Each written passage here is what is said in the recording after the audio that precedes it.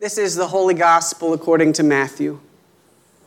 Now, when Jesus came into the district of Caesarea Philippi, he asked his disciples, "Who do people say that the Son of Man is?" And they said, "Well, some say John the Baptist, but others Elijah, and still others Jeremiah or one of the prophets." And Jesus said to them, "But who do you say that I am?" Simon Peter answered him, "You are the Messiah, the Son of the living God." And Jesus said, "Blessed are you, Simon, son of Jonah, for flesh and blood has not revealed this to you, but my Father in heaven. And I tell you, you are Peter, and on this rock I will build my church, and the gates of Hades will not prevail against it. I will give you the keys of the kingdom of heaven, and whatever you bind on earth will be bound in heaven, and whatever you loose on earth will be loosed in heaven." Then he sternly ordered the disciples not to tell anyone that he was the Messiah. The Gospel of the Lord. From an early age, most of us are taught to not stand out. But in today's reading, we're told that we should actually be more concerned with not blending in. Do not be conformed to this world, but be transformed, it says in the book of Romans. Except that's not exactly what it says. That's how most English versions read. Do not be conformed to this world. But the original Greek can also mean, do not be conformed to this age. And I know what you're thinking. That this is the second sermon in a row that I've talked about Greek. And that's true.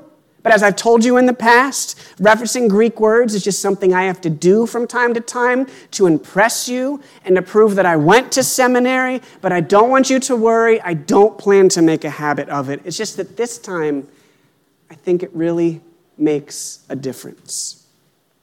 It makes a difference to know that this Greek word refers to an age, an era of time and its culture. Like when we say the Middle Ages, or the Gilded Age, or the Age of Aquarius. All of those were very different times, almost different worlds. And Paul is writing about his age. He lived at a time when the Roman Empire ruled a large portion of the earth. It was a powerhouse.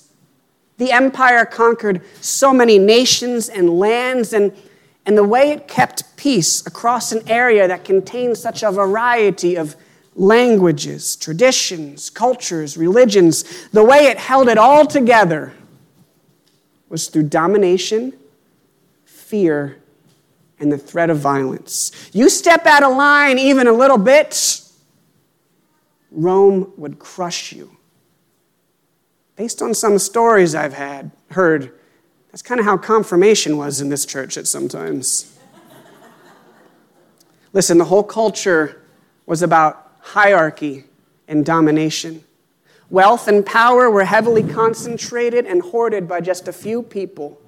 Almost all of the relationships were based on social status and power. Everyone knew exactly where they stood in the pecking order, and it was perfectly acceptable to use force of all kinds to dominate those who were beneath you.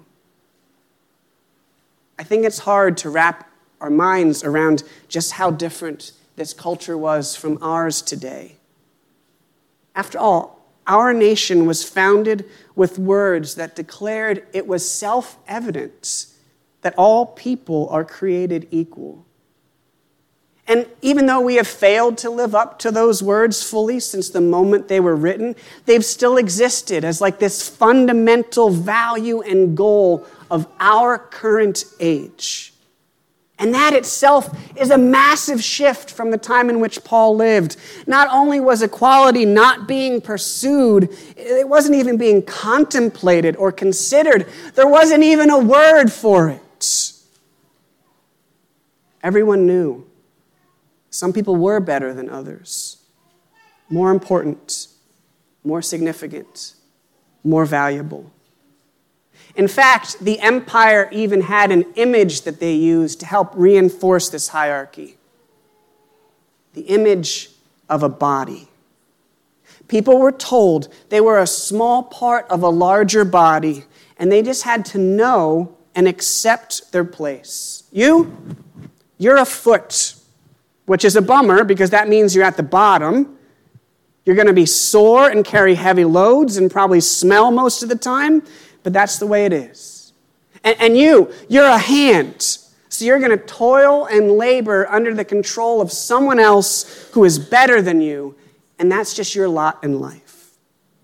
Everyone knows that some parts of the body are more important. Some parts are in charge. Some parts matter more and others don't. That's just reality. How the world is. How it was created to be. This is the age in which Paul lived. Do not be conformed to this age, he said. So it's no wonder why throughout all his letters, Paul wrote so much about seeking the common good and not just your own good. About creating relationships and communities that are based on mutual respect and honor. Why he constantly said that those who are stronger should willingly give away their power to help those who are weaker.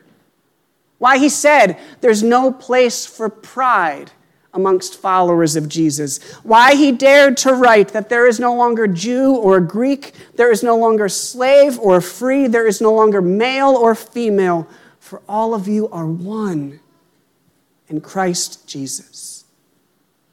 Those words were beautiful, but they were also deeply subversive and countercultural. And that's especially true in the way he wrote about being part of a body. He took this common image used to demean and control people and flipped it on its head, no pun intended.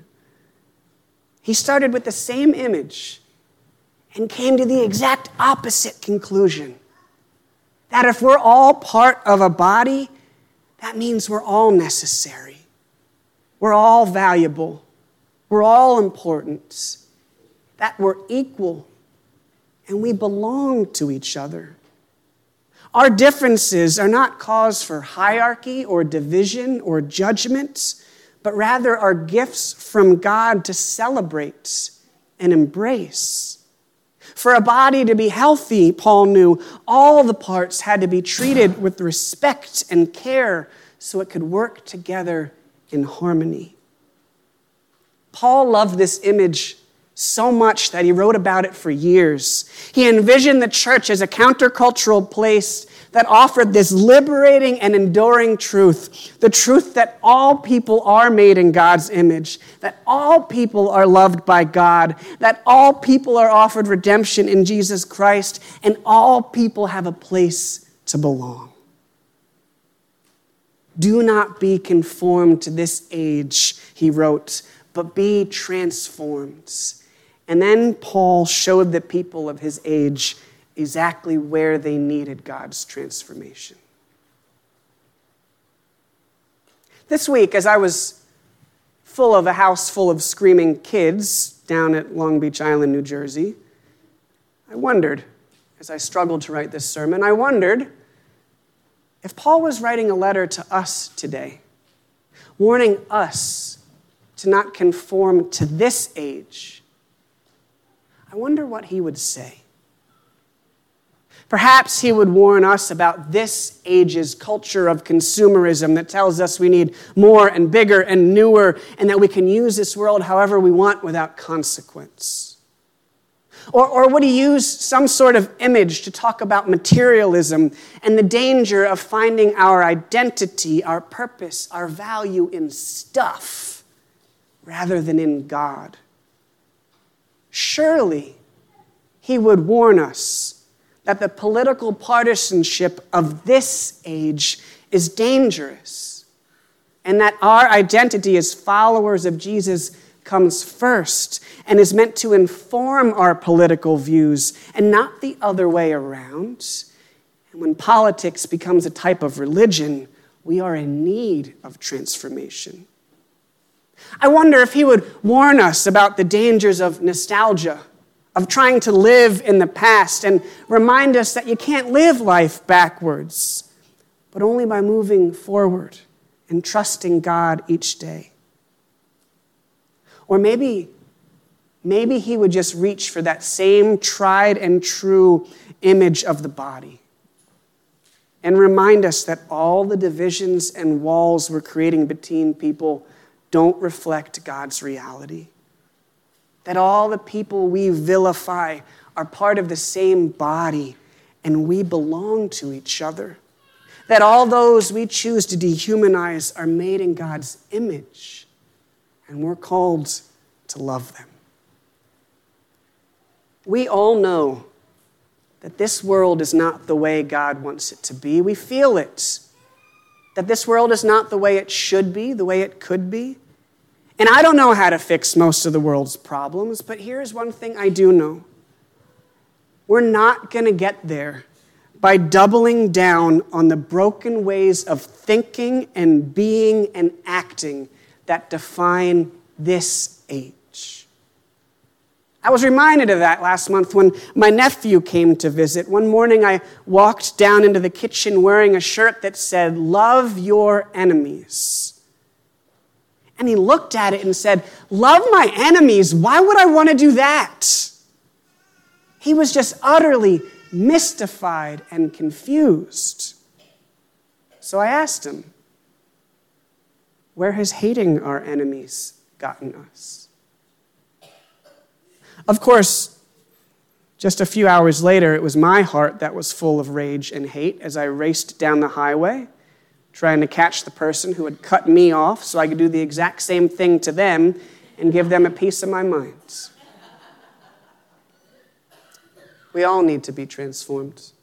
Our spirits, our minds, our hearts, our ways of thinking, our whole worldviews, we need God to transform them, to transform us.